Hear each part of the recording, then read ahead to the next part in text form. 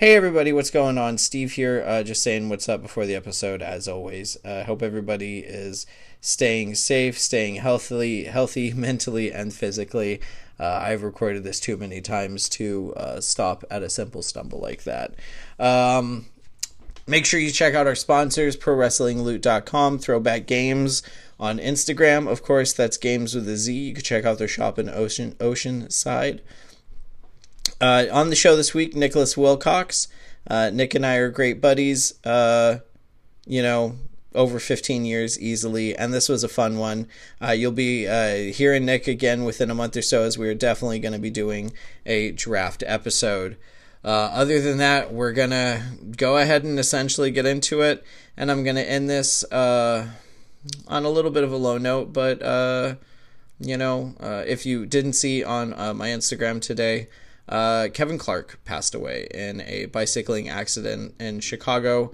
He was a former guest of the show, and I'm super bummed because I was planning on having him come back for more episodes, and we had a lot of fun talking with all of the stuff that we talked about.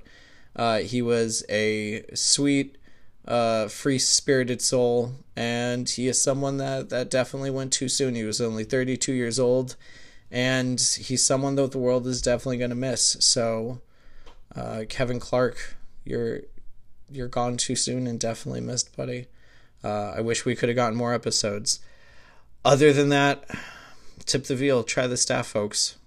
Tell the ones you love them, because tomorrow's the only thing that's not guaranteed. Enjoy the show.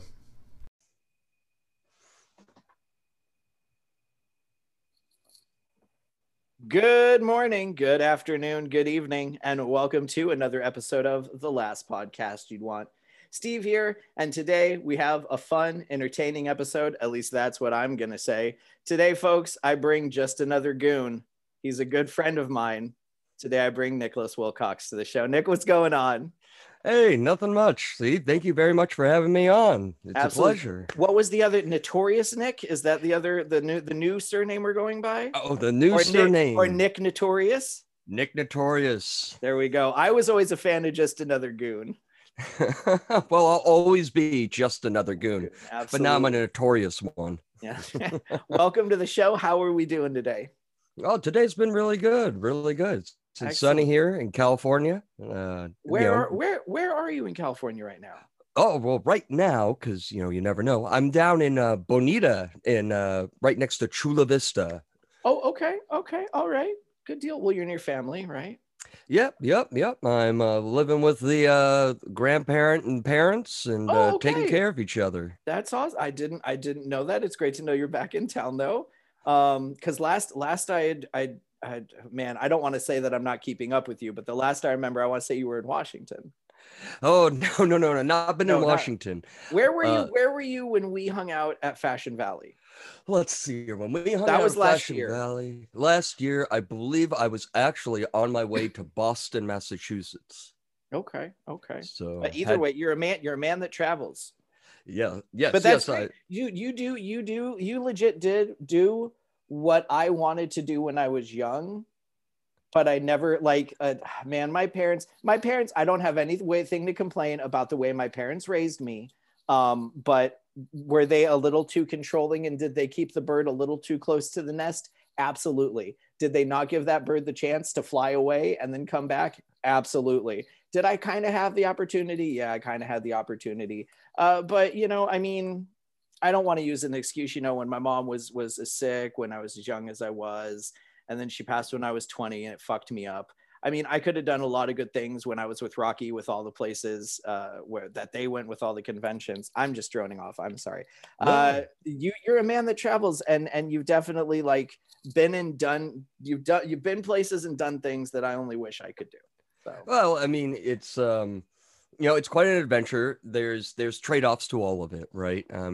I've lived in Dallas, Fort Worth, Boulder, Denver, Fort Collins, New York, up in Upper Harlem, Boston, all over San Diego, right? Were you ever in Washington? No. Never been to Washington, but that's on the list. I have a lot of friends that live in other states that I just think it's Washington. I don't know why. I Well, don't. that's generally though what you hear, like, oh, I'm getting out of here. I'm going to Portland or Seattle, right? And you're like, oh, okay, bye. But no, it's definitely an adventure. There are trade-offs to it, right? When you travel as much, it's hard to maintain close friendships. You really got to work at them, and you only get so much energy. So when you pop in a new place every 8 to 12 months, it's kind of okay. I'm here. I'm going to try to experience a bunch of things. I'm going to try to make some connections, but there's still at times that sense of, not as much huggy closeness or deep connection throughout your journey. That's really hard to find. And you get very blessed and fortunate when you do find those individuals. I have a bunch of people from Denver who moved on to Flagstaff, Arizona. We record and jam music every weekend together. That's awesome. Um, yeah, and then friends in Boulder. One of my best friends and his wife just had a kid in Boulder, Colorado. And so it really gives you like this opportunity when you do make those connections, though, to be like, oh, when normality comes, because we're in the COVID times, but when normality comes, I've got all these people and developments and things we've shared and are sharing that are just going to be enhanced even further when we actually are, face to face again. So, gives you things to look forward to. But with all Absolutely. said, it's beautiful and wonderful to be back home, to be near, even though we can't be near, but to be in the same place and area as people that I've had, 10, 20-year long relationships and, 10, 20 long year adventures.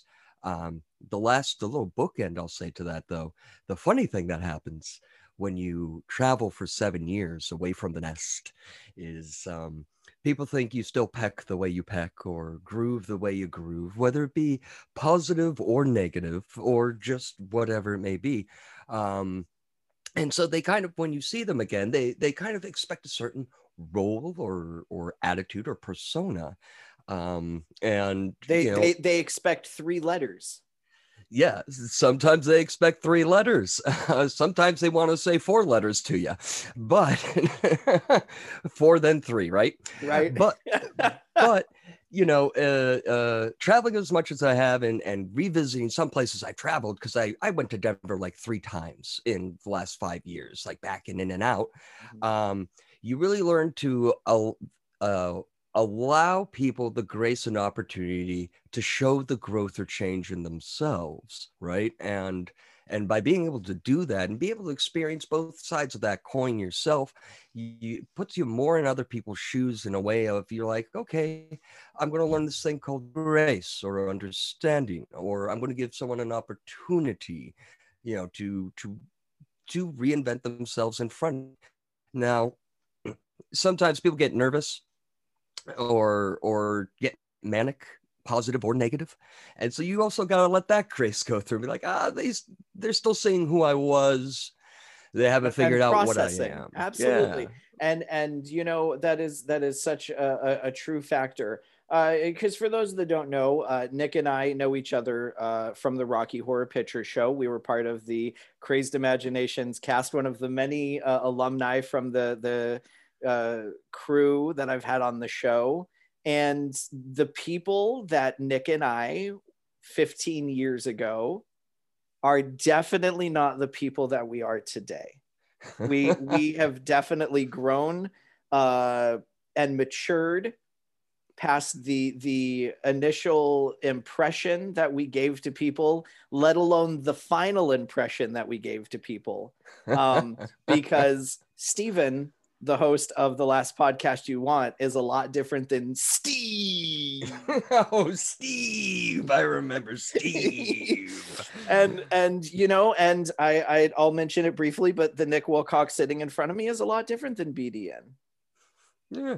Well, and I think I feel everyone goes through this journey in some aspects, right? Especially when comparatively being in Southern California in the 2000s, being in the ages of 21 to 29 and going through those aspects of life, right?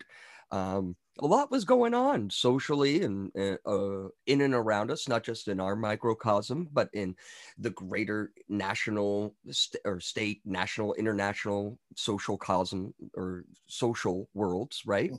Mhm. And we all had to navigate the best we could. And I feel now in our older years, not saying my age, no, 36.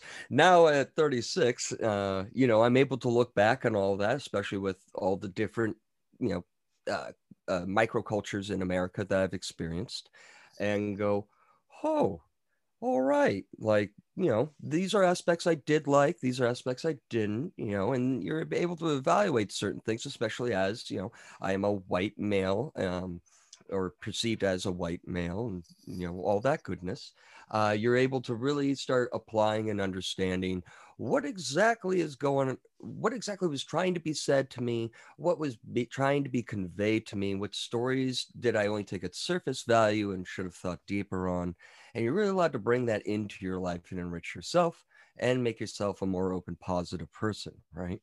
Gone are the days of the angry BDN. That's really, really not my jive anymore, to be Mhm. frustrated at misunderstanding or any of that. Well, I'd say And long, that's long gone are the days of BDN. yeah, I'd say that character in the caricature, because it definitely was a caricature when you hear that name when you're at Rocky. And that's another thing, when you're at a performance, as you know, uh that's not you. Sure. It Well, it's like well I always looked at Rocky like wrestling. A wrestling persona is just you just turned up a little louder than you'd normally be. And yeah. that's I mean, for me, I was always at an 11. So at Rocky, I was at like 15. Like, Well, and I like that you bring it up that way. Because I myself, I felt like, when I go to Rocky Horror, and there's I'm a Rocky Horror cast member off stage. There's a presence and a persona I have when I'm on stage. There's a persona that I put on and a stage presence I create.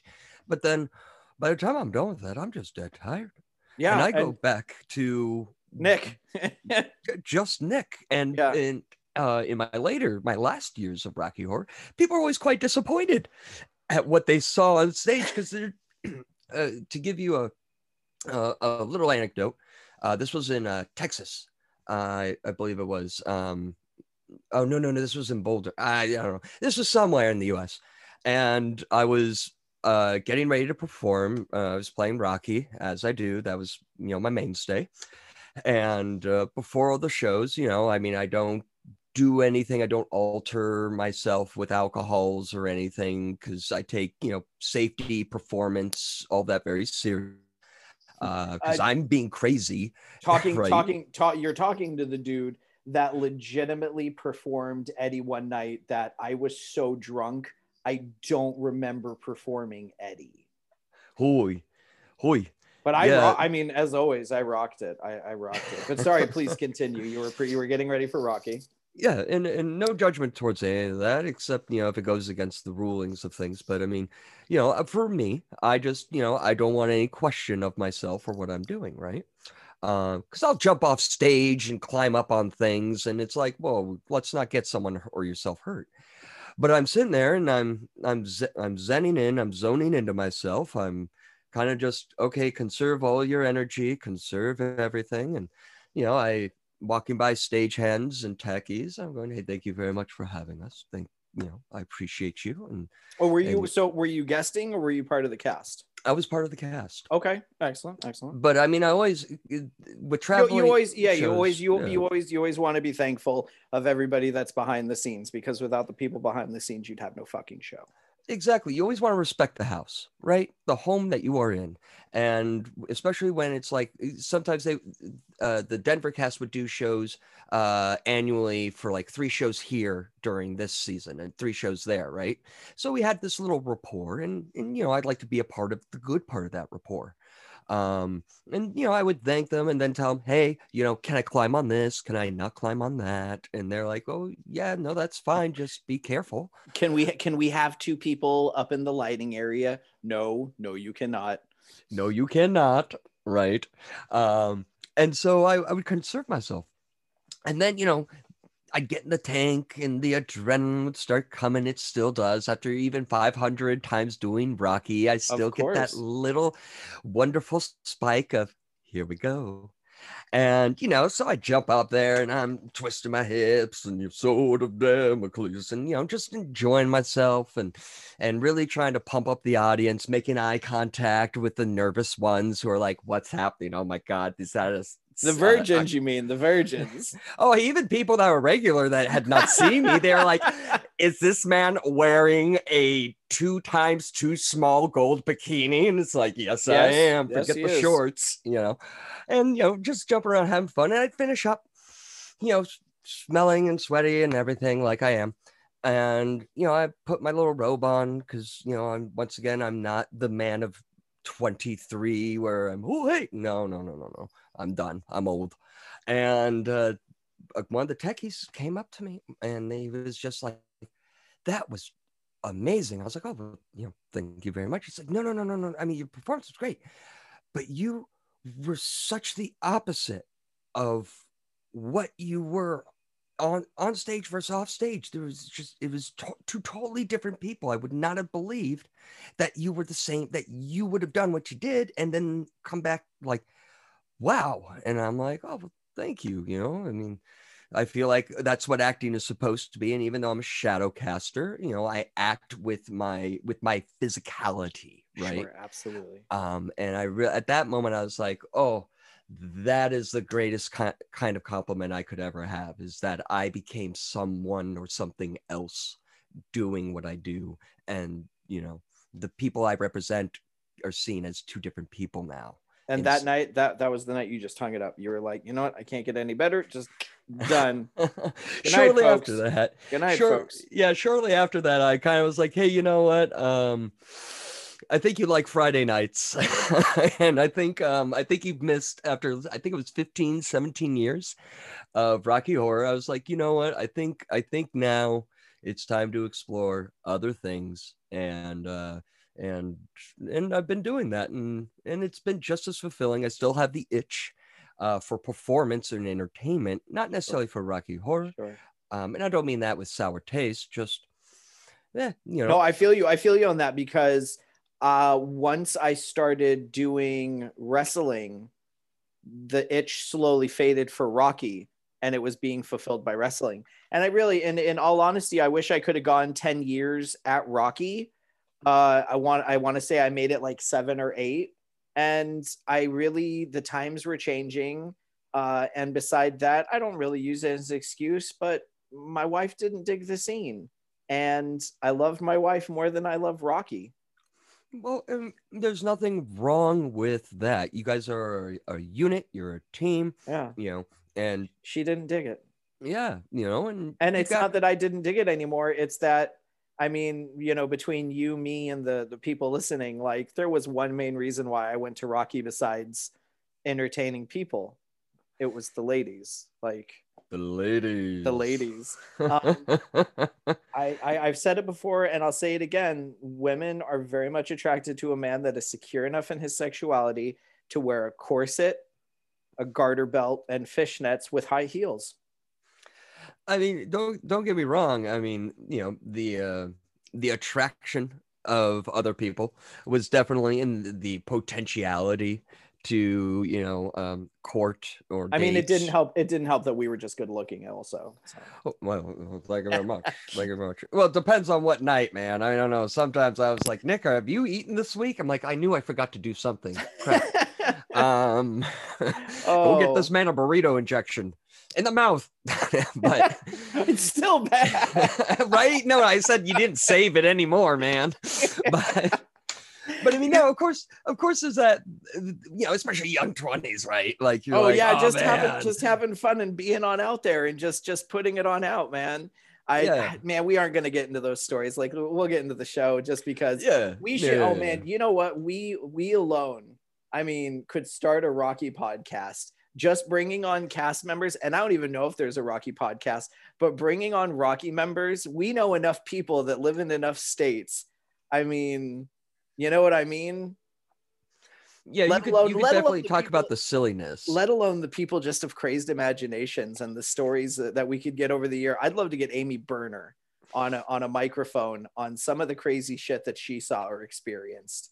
Right? Let alone the fact, and we'll get into this right after this. I'm not sure if you know, but did you know that Amy Berner actually gave Crazed Imaginations the name Crazed Imaginations? I did not. Not at As all. far as I've been told by Rocky Lore of the Tales of Crazed Imaginations, Amy B was the originator of that name.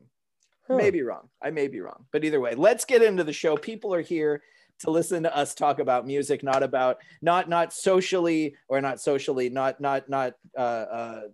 psychologically, all, you know, talking about ourselves of what we've done in our lives and all of that. First question I always love to jump in with, and I'm not sure if you found the answer, but have you ever walked out of a movie in the movie theater? So walked out's I'm going to call this a walkout. I have. Um Now there are movies that hit me emotionally and I had to walk out for a minute and then come back in. I'm not counting that, right? Because No, I'm saying just walked out. I either asked for your money back or just went to your car and left and went home and were upset with what you watched. So I went on a terrible date. A terrible date. And it was one of those internet dates, and I'm talking with the gal, and I'm like, oh, I'm in the video game industry at the time, and it's a big part of my life, not playing but making games. And she was like, oh, well, da da da da da. We started talking about other things and hit it off, and we had decided, hey, let's go see a movie. Let's go have a meal, a big hearty meal, and then we'll go to a movie and we'll see what happens. Maybe a cafe afterwards, right? Already planning out the multi-tiered event, right? So we're sitting there and we get some pasta and meat sauce and all this good stuff. And I really don't eat carbs, by the way. That's just never been my thing. Sure. No health reason. It's just not my thing. However, I will kill a whole stack of Olive Garden breadsticks all by myself. Not a problem. I mean, I eat garlic. But so we get there, we're eating all this pasta and we're chit-chatting, and I'm talking about what I'm developing and working on or testing, and she's talking about something or other I don't recall by this point. This is many decade old story. And we're deciding on what movie, because we're like, oh, we'll just figure it out, just kind of one of those spontaneous. It was at the good movie hour. I think it's like 6 or 7 o'clock when everything's kind of coming through. And she was like, oh, let's go see Act of Valor. And I was like, oh, all right, well, I mean, I ain't got nothing against the military. I mean, I tried to join the military, and okay, yeah, I heard they got military personnel as the main actors, and okay, that I'm not going to expect the pinnacle of movie acting, right? But this could be neat. And so we're sitting there, we got the tickets, we go sit down, big bowl of popcorn, big oversized soda for $50. And we get it all in there. And the gal was like, so I really want you to know that, I really do hate video games. And I'm like, well, that's funny that you already got past a dinner and into a movie theater now, and you now want to break this down onto me. And I'm like, oh, what do you not like about them? Because if you don't like to play video games, that's fine. cool. Yeah, if you find them annoying or just a puzzle you don't want to deal with, awesome. I dig it. I can understand. She's like, well, I just feel like people that play video games, have no skills, and they're, lazy and unintelligent. And she just starts throwing out all this stuff, Fake news, misinformation. fake news. Maybe she has like a family member who is all those things, and but so, and I'm like, well, I mean, that's kind of a big part of my life, and I really have to kind of connect with the audience there, and this and that. She's like, yeah, I just maybe you'll grow up one day. And I'm like, oh, Oh, this is neat. All right. Well, hey, look, previews are starting. Hey, here's some popcorn. You know what the best part about popcorn is? You put it in your mouth and can't talk. And so, you know, we're eating the popcorn. I'm drinking the thing. And once again, I said, I don't eat carbs. And I'm starting to feel lethargic, greatly lethargic. Like I've been drugged lethargic.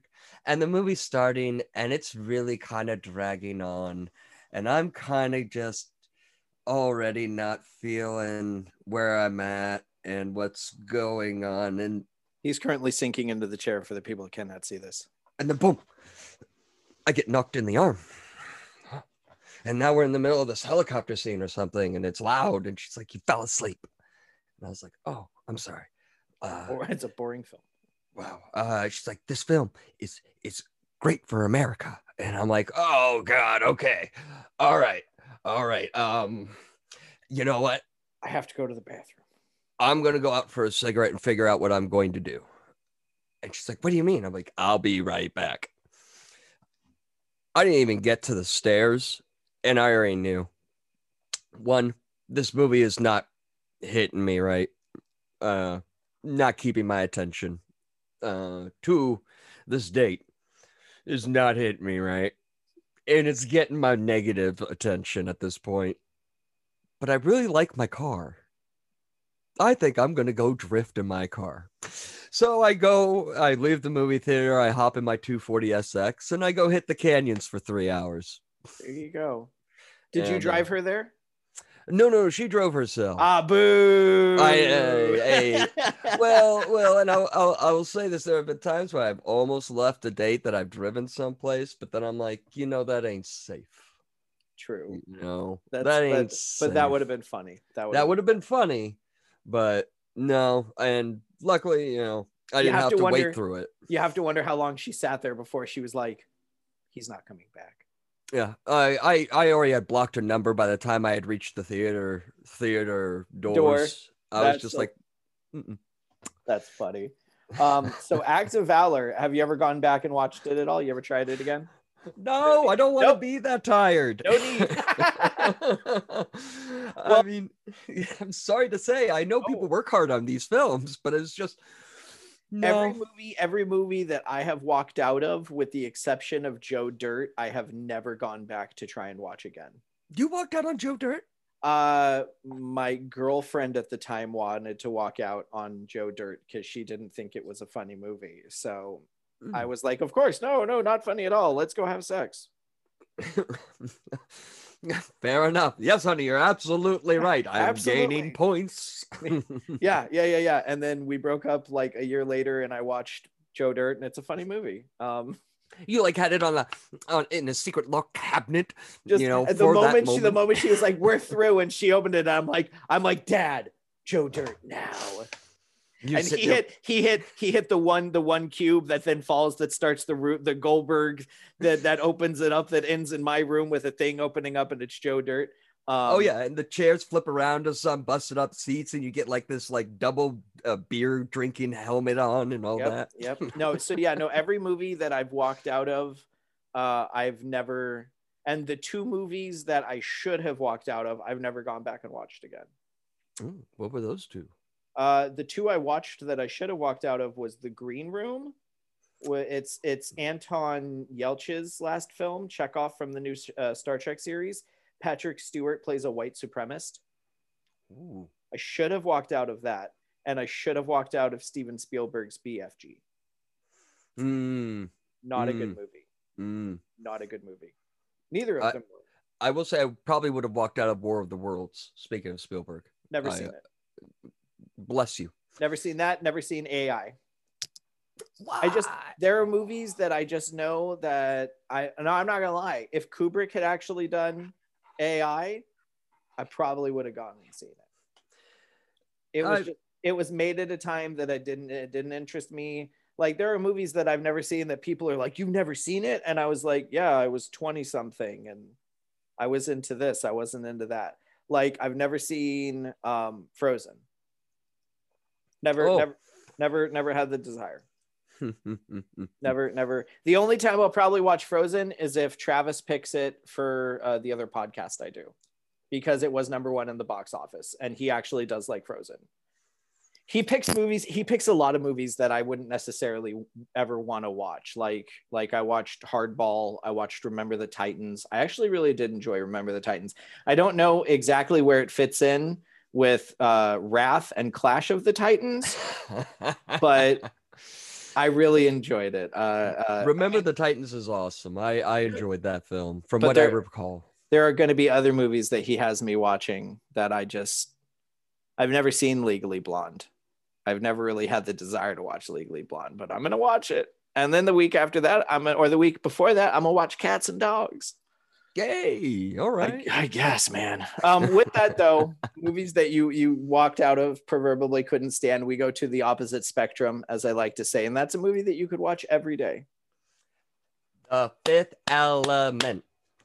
All day. Every day, dude. Oh, super green. Like, it hits every sensor for me. Every sensor. It's got over the top characters and it's got aliens and then it's got mystical properties and it's got advanced technology and then, you know, groovy soundtrack and quips all over, you know, opening up the thing, you are fired. Oh, you know, just all the pacing and everything. And I really feel for the, you know, the main protagonist in that, where he's just more all right. Bruce Willis. Right. Yeah, Bruce Willis. It's just at every point it's like, okay, I know how to do this, and you can feel like he's kind of tired at this. Like the character is tired of. Yeah, but like at the beginning of the movie, he's retired. He's like, I'm retired. I drive a cab now. Leave me alone. Yeah, and it's just this can of worms thing, right? That happens, and I saw it in theaters with a few of my buddies, and I just instantly fell in love with it. I could say in my lifetime, there's not any time when The Fifth Element isn't on. When someone's like cruising around their cable television. I haven't had cable in my adult life, not my thing. And I'm like, oh, Fifth Element. And they're like, yeah, it's on like every weekend. You're not changing it, are you? What? Yeah. You're like, Fifth Element's on. You're not planning on changing this, are you? No. Yeah. No. Oh, cool. I'm the same way with Con Air. Con Air's on at any point. I'm watching Con Air. Con Air's another one where it's just like another kind of reluctant, tired. Like, I just the end of this. Let me get to the end. Sure. Steve in there. A whole like, I mean, it's just so much. Oh yeah, Con Air in general. The one thing I'll have to say about Fifth Element is I was lucky that a buddy of mine worked with a guy that basically just he's an autograph dealer. He pays celebrities to come in and sign a bunch of autographs, and he was doing that with a wrestling show, and on that show was Tiny Zeus Lister. And he was walking around the back, and I had my backstage pass. I was very fortunate enough that I was Mean Gene Okerlund's handler for like 5 hours. So it was just me hanging out with Mean Gene and him just randomly telling stories. And I love that I can say this. He flirted hardcore with every woman that walked up.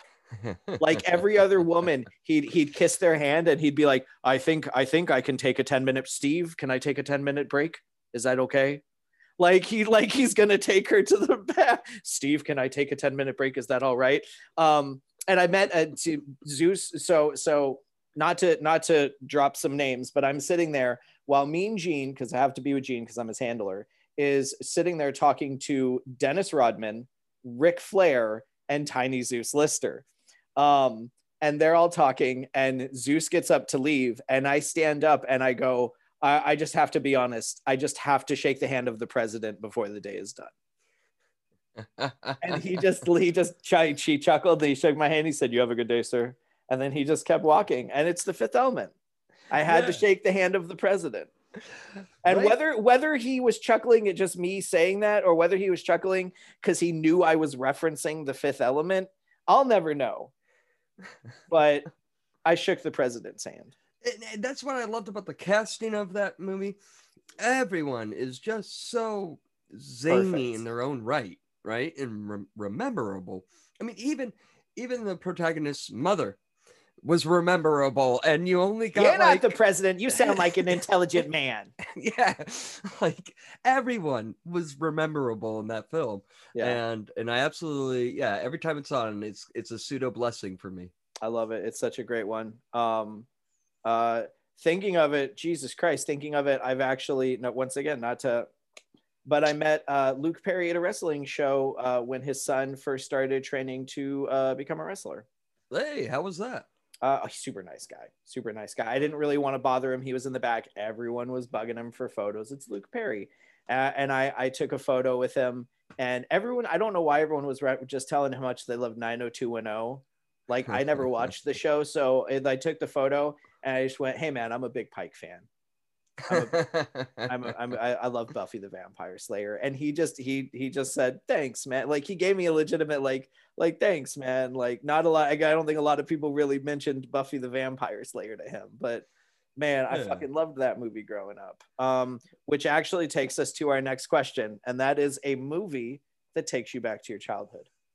A movie that takes me back to my childhood. I have to be Brave Little Toaster. Yes. All right. The original. I mean, I can't even look. How about Brave Little Toaster Goes to Mars? No. We are not going to Mars. That is not my childhood. We stayed on Earth in my day. Yeah, no, I can't look at a classical toaster, classical radio, a Kirby vacuum. I can't look at a electric blanket, like without just thinking about all of that, right? Sure. And but to the same accord, that one or Rockadoodle.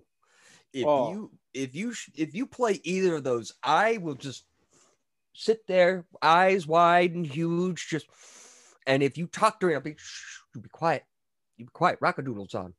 Wait. Blanky's in trouble. You know, I am just in there, man. Sure. Those are great ones. I don't remember Rockadoodle too much. I knew I caught it once or twice. But Brave Little Toaster, I mean, come on. Everyone from the 80s watched the fucking Brave Little Toaster growing up, and they definitely freaked out. And there were definitely the fucking when they're in the yard and the big magnet for the in the junkyard comes down. Fucking that scared the shit out of me when I was a kid. That's Brave Little Toaster, right? Yeah. No, there's a lot of scary parts in it. The AC unit committed suicide. Oh my God, he does. He gets so angry, he commits suicide in like the first 10 minutes. Like, and I started rewatching this a little bit. Like, the Brave Little Toaster's reflection of a flower causes it to wilt and die. And I'm like, oh my gosh, I didn't realize how much. Oh, wait a minute. This is what it's like getting older. You start seeing the sadness of the things you loved. Yeah. Well, you don't see it with the delightful, you know, unadulterated eyes of a child. You know, you watch it as a hardened, aged person. No, I feel you on that though. I'll have to rewatch that one. There's one that I want to rewatch, and man, I don't know if you'll remember it.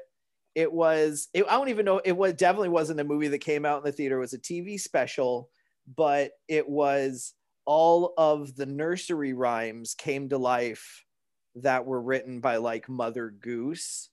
And there were a bunch of celebrity cameos. Paul Simon is in it, a Simple Simon. Shelley Duvall is in it as the chick that runs around with the main character. And I'm gonna look it up real fast. And it's man, I want to say it's a partial musical, because I want to say it starts with a musical number. I know it's on YouTube. I'm just gonna look up Shelley Duvall real quick. I want to say it's Shelley Duvall. Well, and especially was the time, especially in animation, everyone had to step up their game and add music into it because Disney was just slaying it. It was for sure. It was for sure. Whoa, is it really Mother Goose's Rock and Rhyme? 100% Mother Goose's Rock and Rhyme. Listen to this cast. Harry Anderson as Peter Piper. Cyndi Lauper as Mary, who had a little lamb. Brian Bonzel plays the main character. I forget what he's been in. Here we go. Here's some other people in it though. Bobby Brown, Shelley Duvall, Art Garfunkel, Terry Garr, Woody Harrelson, Deborah Harry, Little Richard, Like, bro, it's on YouTube. It's on YouTube. Look it up. It's Mother Goose Rock and Rhyme. Let me get up on that. And then you can check that out once we're done with this, because bro, it's so entertaining. I remember it being entertaining as a child. And the thing is like Mother Goose goes missing. There's a crisis in Rhyme Land. All the Rhymies, the character from nursery rhymes, are disappearing. Gordon Goose, son of Mother Goose, and Little Bo Peep set off to find them. I'm watching like just a little highlighted clips and things. That this thing looks insane. It's crazy. It's so good. I'm down. Good. I'll go to Crazy Town with you. So Little Brave Toaster and Rockadoodle. With that, when it comes to movies, a director can make a movie and it can either be amazing. I mean, I don't think any director makes a movie and sets out to make it horrible. You know, there are just movies that just end up not working. But favorite director, someone that you love the collective works of. Oh, hands down. So my first impulse, right? Because, you get a lot of mixed emotions when everyone's like, name one. And so my first two impulses are always Stanley Kubrick and one moment. I'm having a brain fart. Name a movie they've done. Oh, well, Quentin Tarantino, right? Oh, those are always like my two of like, which ones do I really love? Those are two of the most talked about on the show, but I mean, but I sat down and I thought real deeply. I was like, well, wait a minute. You like what they do. You like their work, but like, is there anyone else that really throughout your lifetime and that you continually have always enjoyed that might have, a bigger, a bigger library of work, right? And I really, really have to say Martin Scorsese. Martin Scorsese is probably, if I could only have one of the collections of those three, it'd be Scorsese's. Up and down, no question. And particularly for two movies for me. Hit me with them. Let's talk about them. All right, so Bringing Out the Dead. Never seen it. All right, it's let me see here. So it has Nick Cage in it. Nick Cage is a paramedic, drives a bus, right? Well, an ambulance, sorry. Drives an ambulance.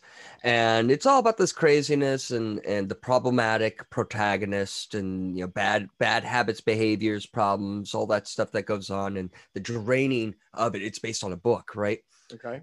There's a scene in there in particular that I really, really, really enjoyed. And when the rain was falling and, he's trying to mouth these words and he can't, everything seems really off.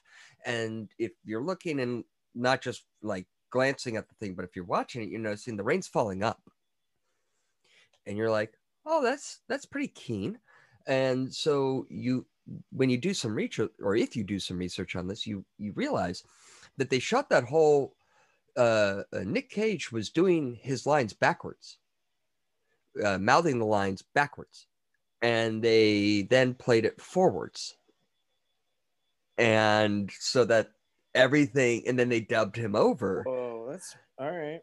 Right? And you're like, whoa, okay. Like, that takes some, like, who prepares for that? Right? Sure, who prepares to do a cadence reverse and all of that? And work right? with that. Yeah. Scorsese's great. That reminds me. I'm sorry, just because I'm sure you love this film. You know Zodiac by Fincher? Mm-hmm.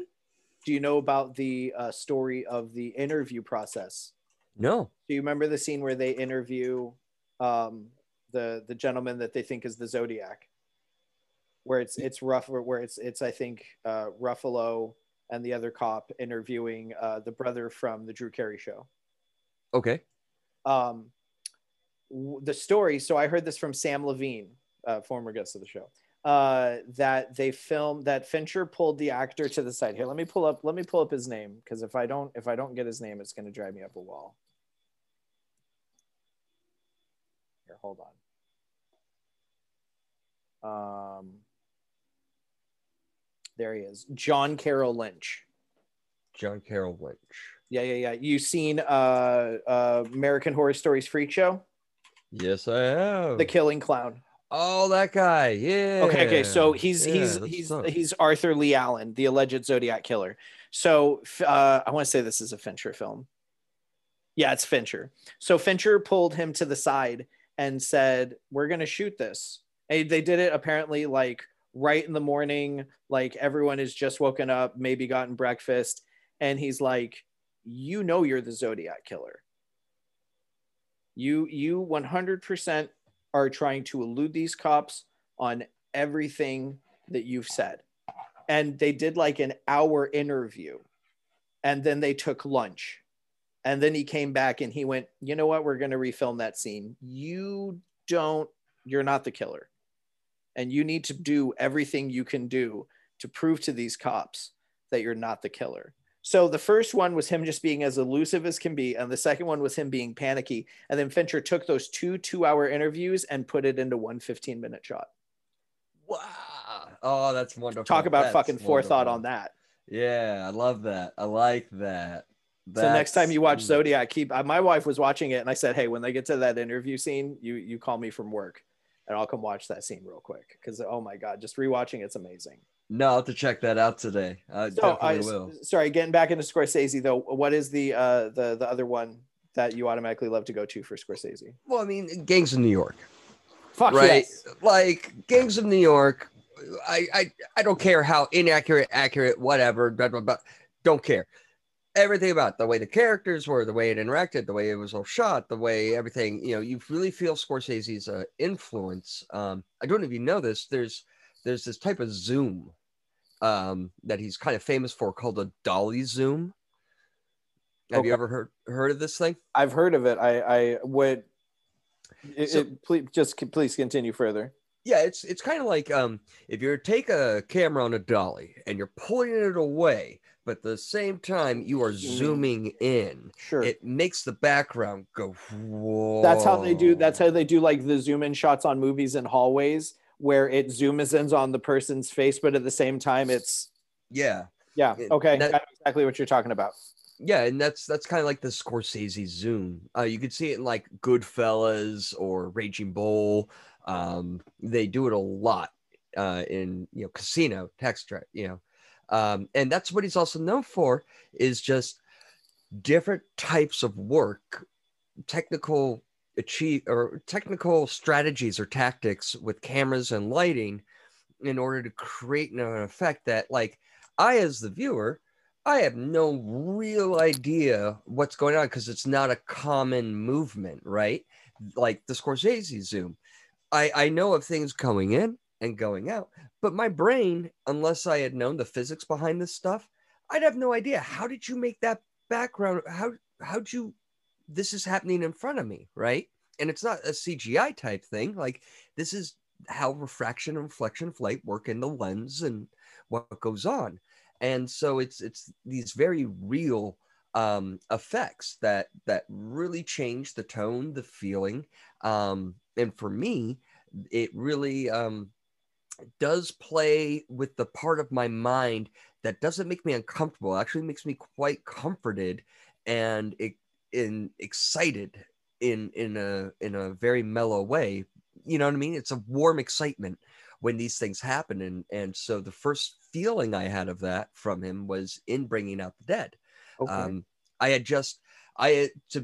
For a little background, I had just finished, I just come back to San Diego from Texas after being a Hurricane Katrina and Rita rescuer, and, going through and seeing all of that. So, of course, this movie was hitting me on so many different levels. Sure. With all of that, even the title, like, just was a little rough for me, but I wanted to watch this because, it looked really good. I became a little obsessive over it. I think I watched it like 9 times in like 3 months because I was just like, the shots in this thing. I mean, the story's great. It's all this. It's got some cool lines, but like there's just something about the way it's shot, the way it's colored, the way things are that just really, really makes me intrigued and happy. And so it's then I started, earlier today, I was like, well, what else did he do? And I'm realizing that there's just so many films that he's been a part of or directed or something that I'm like, yeah, that's a solid film. Like, that's a solid 7, 8, or 9. Like, not even a question, right? Sure. And yeah, I'm so happy that he's still doing work, and it's not a rarity, but it's also, he has, like, I feel like with directors like Tim Burton. Tim Burton's coming to do his Tim Burton thing all over and Tim Burton it up again. And it's like, well, that's cool, Or with Tarantino, in general, there's 2 or 3 styles that you get with Tarantino, right? And you expect those things from him, right? But with Scorsese, as I'm looking through the list, I'm like, man, you do it. You just do it all, and I really appreciate that about him. Absolutely. Yeah, I love there are films that I'll always just love that are Scorsese. I mean, you get the classics, you get Casino, you get Goodfellas. There was probably a period of like 3 months where it was just Goodfellas in my DVD player. And that's the thing with Goodfellas on DVD, it's a 2-sided DVD. So I literally would watch the first of that half of that movie over. I didn't even care about the second half. I enjoyed that first half so much. Scorsese is an amazing director, and he's definitely put out some good works. I'll definitely have to check out Bringing Out the Dead. Yes. Excellent. And folks, if you haven't seen goddamn Gangs of New York, what are you doing with your life? Pause this podcast right now and go watch Gangs of New York. But speaking of pausing this podcast, we will be right back after this commercial break. And we're back. Nick, as we finish up directors, you mentioned Quentin Tarantino. Do you want to just hit me with one real quick of one you like to watch with him before we get to our next question? I'll hit you with the 2 for real quick. Reservoir Dogs. Love Reservoir Dogs, everything about it. And Kill Bill Volume Part 2. I like the second one very much. Okay, those are good ones. His first one, Reservoir Dogs. I've been listening to Little Green Bag a lot. I don't even know what it is, but I've just been listening to Little Green Bag, and I love it. And I love both of the Kill Bills. There are very few films of Tarantino's that I don't love. But in reality, Tarantino is probably the most talked about director that's been brought up on the show. So with that, we do get to our next question, which I think is fun on the variety of answers that I get from it. But it's kind of a short and simple to the point. Favorite genre? Dystopian. Oh, fuck, let's get down to it. What are some of your favorite dystopian films? Oh man, Blade Runner is a great dystopian type of film. It's the high tech, low life, right? That's the genre of cyberpunk type of deal. We have Metropolis, which is just a renowned film. It's also about a very dystopian outlook on life, right, and society and what's going on in cogs. Any film that shows a grim or gritty or controlled negatively, like I would even say like Gattaca. Right, was that the one with the blood type and I think so. Yeah, like even that's pretty dystopian to me. I mean, it's clean and everything. It's a clean, pristine, but it's really terrible. Like how your life's determined. And I really like those films that kind of go, this is slippery slopes or fallacies of thought pattern, but they make for great story and fear generators. Great story. Maybe not always. You have Johnny Mnemonic. Well, Johnny Mnemonic was a great dystopian, and that is thank you for mentioning that film. I love Johnny Mnemonic. It is a great American classic. And if you do not understand that, then I'm sorry. You're lost to me. Talking Dolphins. Okay. We're in. All right. But yeah, no, any dystopian movie that shows a less than pristine idyllic future especially when that one that's away from the minds of per se the norm.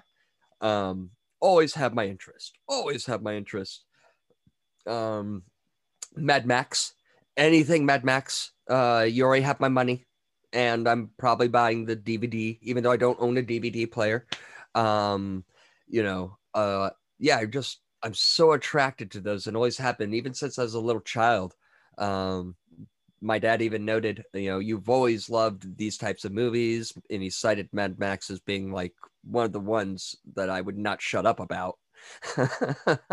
So I brought up Johnny Mnemonic, and probably one of my favorite quotes from the film. I have to listen. You listen to me. You see that city over there? That's where I'm supposed to be. Not down here with the dogs and the garbage and fucking last month's newspaper blowing back and fucking forth. I've had it with them. I've had it with you. I've had it with all this. I want room service. I want the club sandwich. I want a cold Mexican beer. I want a 10,000 a night hooker.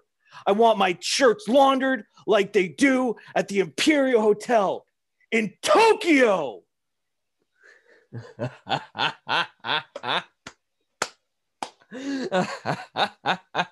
Was that close enough to Keanu for you? Oh, that brought me back, man. I was having and right now I'm playing Cyberpunk 2077, so I'm already like which I can't even buy. God damn it. Oh, I'm sorry. I have too many games. I have too many games I'm playing right now. I'm playing Jurassic World Evolution, which is Sim City for Jurassic Park. Oh, neat. Oh, it's amazing. But dystopian ones are great. Yeah, Blade Runner, all of them. Would you consider Demolition Man a dystopian future? More like a prediction, but yeah.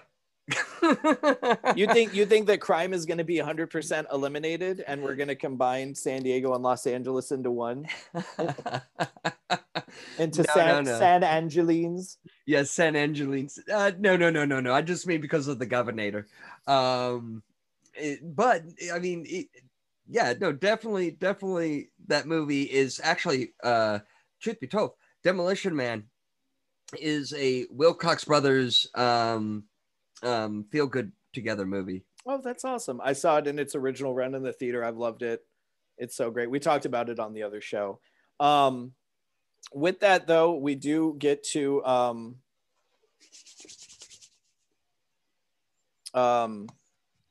we get to the next question. Sorry, my buddy texted me and I'm an idiot for reading it right now. Do you remember the first movie that gave you nightmares? Absolutely. And it's my favorite Disney movie. First movie to give me nightmares was Sleeping Beauty. Oh, okay. Second Disney classic animated feature to be mentioned as a nightmare film. Yeah. Pinocchio is the other one. Yeah, I could see that. There's a lot of crazy stuff in Pinocchio. Sleeping Beauty, though, hit me with it. What was it? Was it the dragon? No, I thought the dragon was cool as all get out. I thought Maleficent was scary cool when I was a kid. What it was touch the spinning wheel, right? Okay. And I was thinking about this today. You brought back that panic when I read that question. Like, that's how ingrained this is in the cockles of my childhood soul over here. Sure. The dream would always be the same. It'd be the same. I'd be going up the windy, cobblestone, whatever staircase, and the door would open, and there would be the green, glowing, evanescent, spinning wheel with the spire and the needle. And for weeks, every night I was having this nightmare of me touching the top of the spinning wheel and pricking my finger, and then I'd wake up, right? And it'd be like one of those movie wake ups where you're like, right? Because you're a kid and this is the first thing, and that's reality to you, right? And about 2 weeks into this, and I talked to my mom about this. I'm like, this keeps scaring me. She's like, well, maybe you shouldn't watch it. And I'm like, no, I need to watch it. Now I'm terrified. I need to not, Why? And I need to conquer my fear. Yeah, and even as a kid, I'm like, why would anyone touch that part of it? Why would anyone touch that anyway? Like, why would you touch the needle? Why would you touch the needle? And so the whole time I'm like, okay, I would, before I go to bed, I'm like, I'm not going to touch the needle. And then sure enough, I would. And sure enough, I would. But then one night, I didn't touch the needle.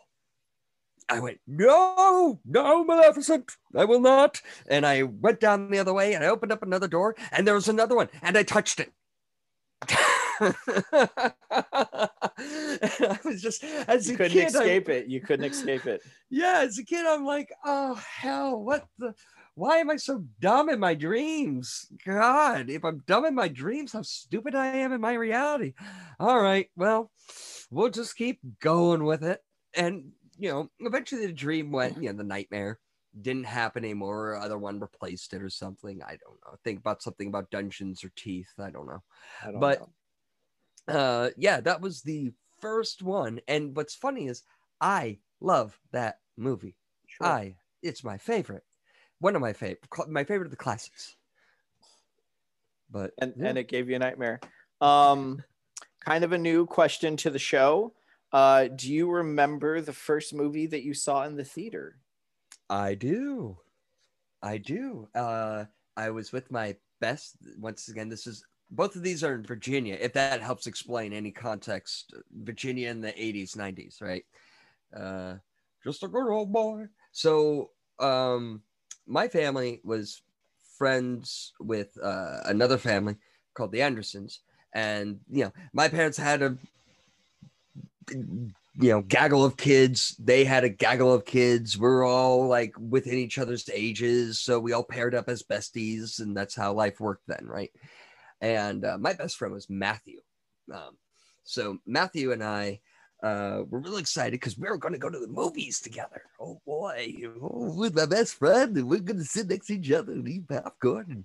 And so my parents are like, well, let's watch there aren't any like big cartoon movies out, but there's this Who Framed Roger Rabbit movie. So like, why don't we go see that, right? And so we're like, all right, yeah. But apparently, I was talking to my mom about this. Apparently, they had to shut us up because both Matthew and I were completely loud and perplexed about how could Jessica's rabbit's dress stay on. We were so confused as to the physics of the whole thing. And we're just little kids. We're not, talking about jumblies or private parts or anything. Just perplexed by the dress. We're just, how does it stay on? Like I can't. And your kids, you don't know any better. That's hilarious. Who Framed Roger Rabbit? I love it. And that's. I don't remember seeing that in the theater. I don't think I saw that in the theater, but I know for sure I watched it multiple times on VHS. I even had a birthday party where I remember it being on in the background. Just because I absolutely loved it. What is a movie that you can watch once, you never have to watch again? Requiem for a Dream. Requiem for a Dream. Sure, absolutely. No more said. That's I say you don't need. We've talked about it's been talked about on the show before. So anyone that's seen Requiem for a Dream knows exactly what we're talking about. So.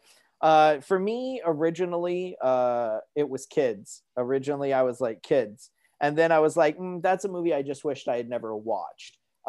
So for me, it's American History X or There Will Be Blood. I think those are two movies that you can watch once and you pretty much donezo on them.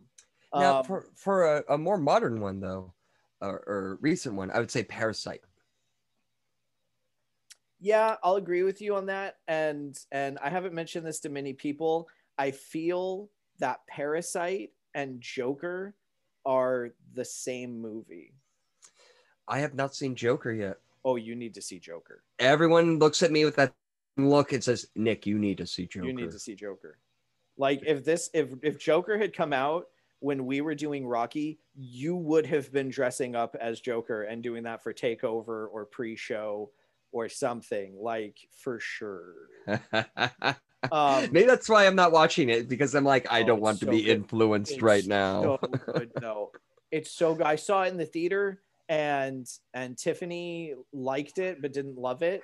And then I went to LA Comic-Con and I stayed with Drew, and we were going to go to the movies. And the only thing that was out that I wanted to see was Judy. And he hadn't seen Joker yet. So I was like, oh, let's go see Joker. So I went and saw it a second time. I'll tell you right now, that film is a slow burn. Such a good burn. Such a good burn. Man, you're making a movie list for me this week, and I got a lot to watch. I can give you, I can give you a ton. I mean, it's all I talk about. With that, though, we really do come to the final question of the show. Listener movie recommendation, a movie that you love, that you think the listeners should go and check out and give a chance. Ooh, so this one I did not do my fullest of research on. That's all right. We can take a second. You can even name more than one movie. But I do have a few to think of. But I digress. But let me jump into my personal server here. Yeah, absolutely. Of copies and backups of movies I own. So copies and then backups of the copies. Yes.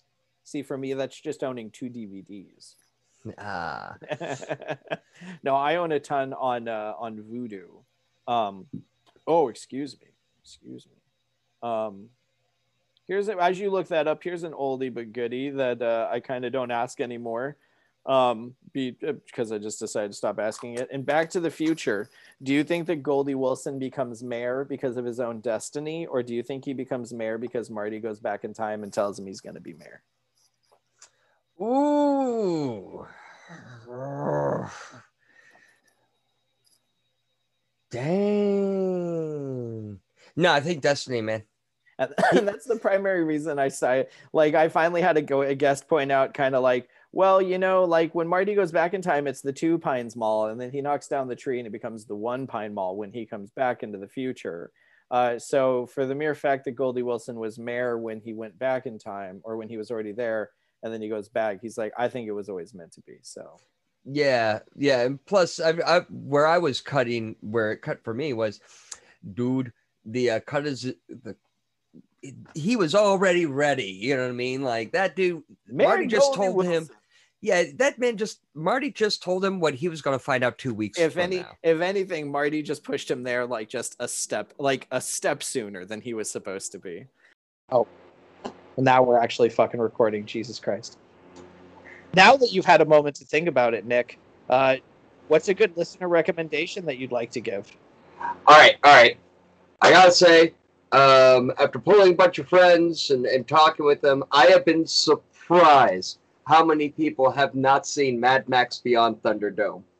And I'm sorry, y'all, but if there's any reason that any generation needs to understand why is Tina Turner such a badass and admired woman, go watch that thing. If nothing else, but for the glorious presentation and acting of Tina Turner. The story's great, but, I mean, above all else, Tina Turner. I mean, she was amazing in it, and I love the Mad Max series, but I am just surprised how many people have not actually experienced Beyond Thunderdome. There you go. That's a good one. Mad Max Beyond Thunderdome is a great listener recommendation. Does anything else come to mind as we do wrap up the episode here? As far as movies, or just as far as life and everything in between? Oh, just movies, man. I mean, if you we're about to get into the life bit of it, but any more movie recommendations, or just Beyond Thunderdome for Tina Turner? That's for movie recommendations, but for modern stuff that's going on right now, I gotta say, if you're a fan of video games and you're a fan of vampires, the Netflix series Castlevania, I am a huge Castlevania fan. I speed run 1, 2, 3, 4 and Symphony of the Night regularly. But that series was just amazing. It just wrapped up in season 4, and it's a great experience. Maybe not for everyone in the family, but it is a great experience, and it did the series a lot of justice. All right, excellent. So Castlevania on Netflix. And with that, we do essentially come to the end of the episode. Where can people find you? Where are you online? What do you have to plug? So actually, I cannot be found online, and that's the fun of me.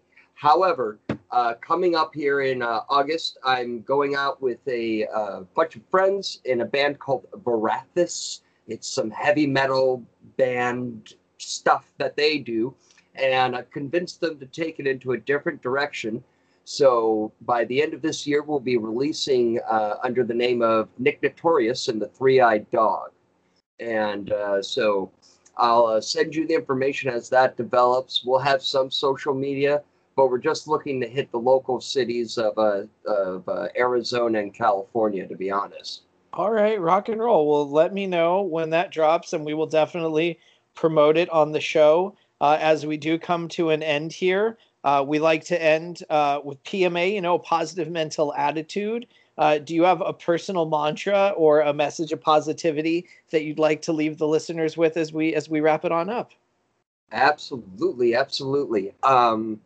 A little backstory: I mentor and train a lot of people throughout my career and what I do, which is software QA, building little robots, and a lot of people, when they first start programming or they try something new, they get very nervous and discouraged. And what I like to remind the people I mentor, or people who are just learning something new or feel like things aren't going for them, is, look, in this world, you have so many hidden cheerleaders and so many hidden fans of you.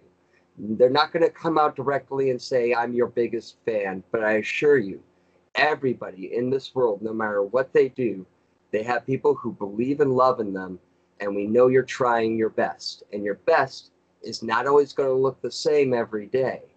That's what's fun about the best. Sometimes it's a different flavor. But whatever flavor you bring, people in your life are eager and wanting to see the next flavors and the next bit of you in what you do. It's awesome. Thank you so much for coming on the show today, Nick. A brother from another mother, as I always like to say. Ladies and gentlemen, this has been another episode of The Last Podcast You'd Want. And until next week, tip the veal, try the staff. I'll see you then. Thanks for coming to see our show. Sad to tell you, we've got to go. Grab your hat and head for the door. In case you didn't notice, there ain't any more. If you like our show, tell everyone but. If you think it stinks, keep your big mouth shut.